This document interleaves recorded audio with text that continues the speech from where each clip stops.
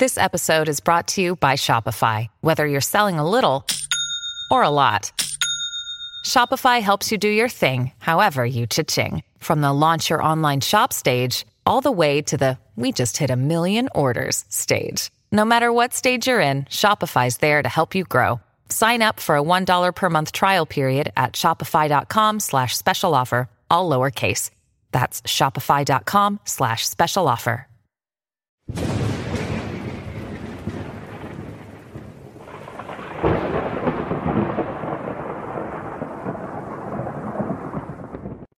Later today, Francis is expected to release his document answering the requests and concerns of the Amazon Synod.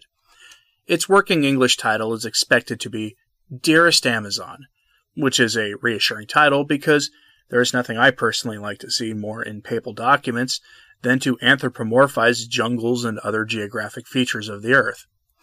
2 or 3 weeks ago, I did a video where I took the leaked Vatican memo that told the bishops what to expect out of the document, and went on to the cited source material to look at what the Vatican was telling us.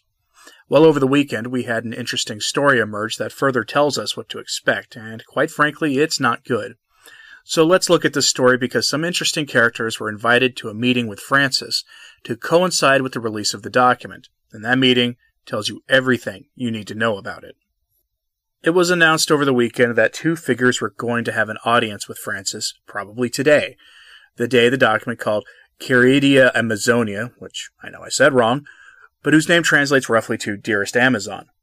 They are names you should know if you want to know what to expect from the document. I plan to have a video up on the document itself tomorrow.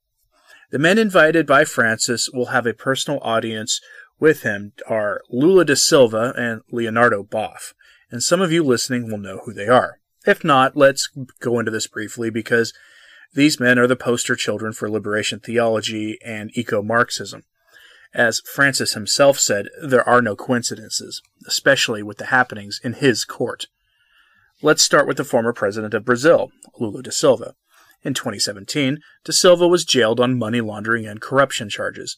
He was sentenced to almost 10 years in jail, but was released recently by the country's Supreme Court, pending the appeals process going forward.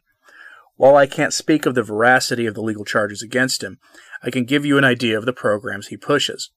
He is the head of the Workers' United Party in Brazil, a socialist political party that promotes all the typical Marxist programs.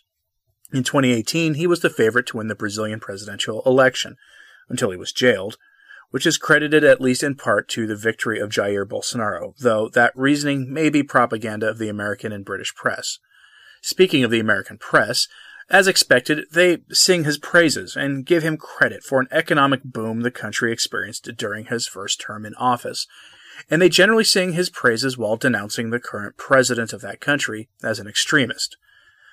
Why he is being permitted to leave Brazil while his appeals in the courts go forward, I don't understand, but the audience is, or perhaps already he has had with Francis at this point, is happening in Rome. I'd go into his political program, but it's the typical socialist program of big government programs with lots of spending and that sort of thing. Leonardo Boff is the more interesting figure. He is one of the main minds behind the development and promulgation of liberation theology in South America. As his name suggests, he's ethnically German, and yes, he's a Franciscan. His real name is Genizio Darcy Boff, and all his biographies online call him a Brazilian theologian. I'll just read you the biography that a radical environmental organization has on him. It's pretty rich. Quote, Leonardo Boff was born in Brazil in 1938, received a doctorate from Munich in Germany in 1970, and for the following 20 years was professor of theology at the Jesuit Institute for Philosophy and Theology in Petrópolis. Since 1993, he has been a professor at the State University of Rio de Janeiro, where he is now Emeritus Professor of Ethics, Philosophy of Religion, and Ecology. He is also a member of the International Initiative of the Earth Charter. Boff was one of the founders of liberation theology.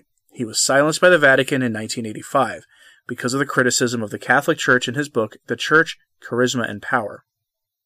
In 1992, receiving a second silencing order, he left the Franciscan order of which he was a member, stating that the future of humanity and planet Earth are more important than the future of the institutionalized church. He is, however, still active as a lay priest in poor communities, who are now finding a vision of social justice and community in the Comunidades de Base, or base Christian communities. There are more than 100,000 of these grassroots Christian groups in Brazil, which attempt to fuse the teachings of Christ with a liberating social gospel.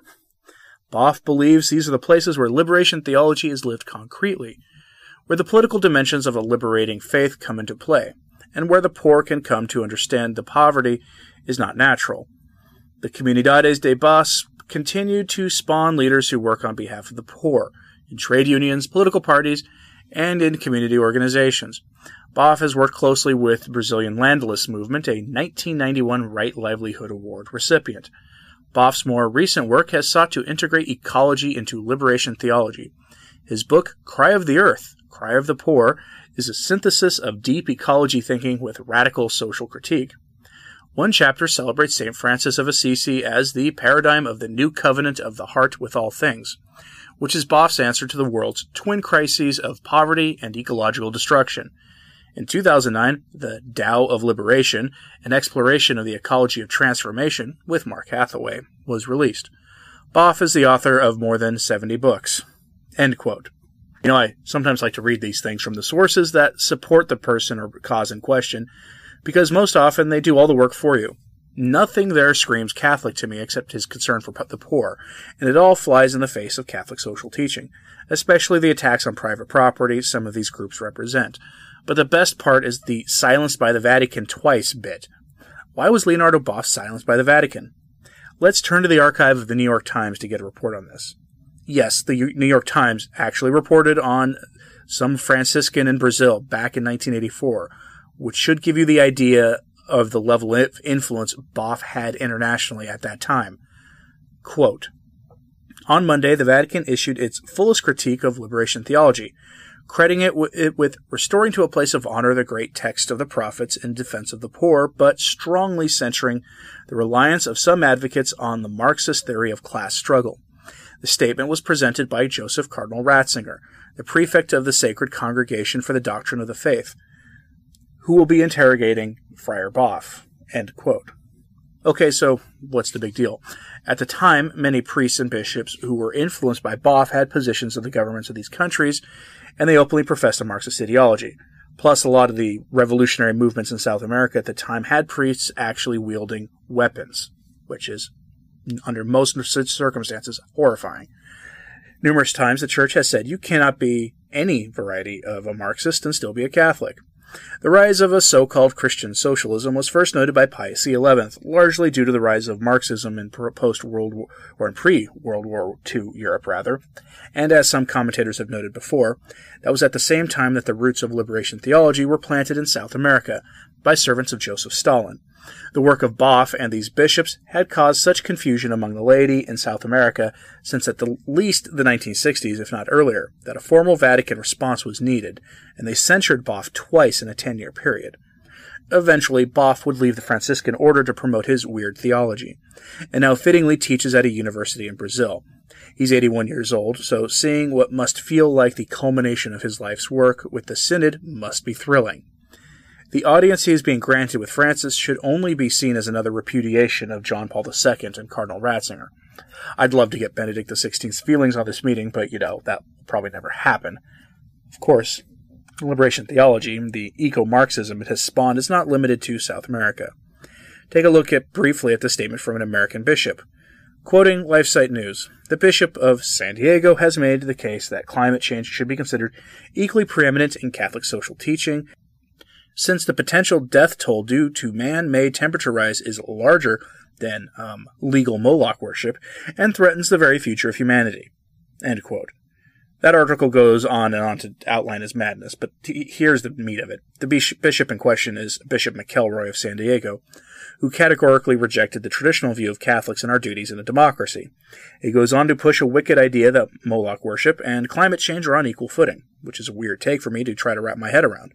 But the idea is, frankly, predictable, and it's rooted in the thinking of the men like Boff, who despite their ideas being condemned, were taught widely at Catholic universities and seminaries in the U.S. and across the West, due in large part to the corruption of Catholic universities, from the Land O'Lakes statement being signed by the men running Notre Dame, or Notre Dame, in the aftermath of the Second Vatican Council. That is a video I plan to do in the future, so keep an eye on that for those wondering why Catholic universities are no longer Catholic except in name. Today, we should find out what the document says that Francis is releasing.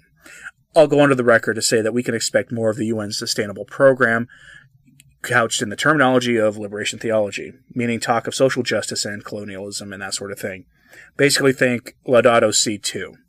But let me know your thoughts in the comments below. And check in with me tomorrow for the initial review of the work itself. This will probably take a few days to go over, though. Until then, thanks for listening. I'm Anthony Stein. Ave Maria.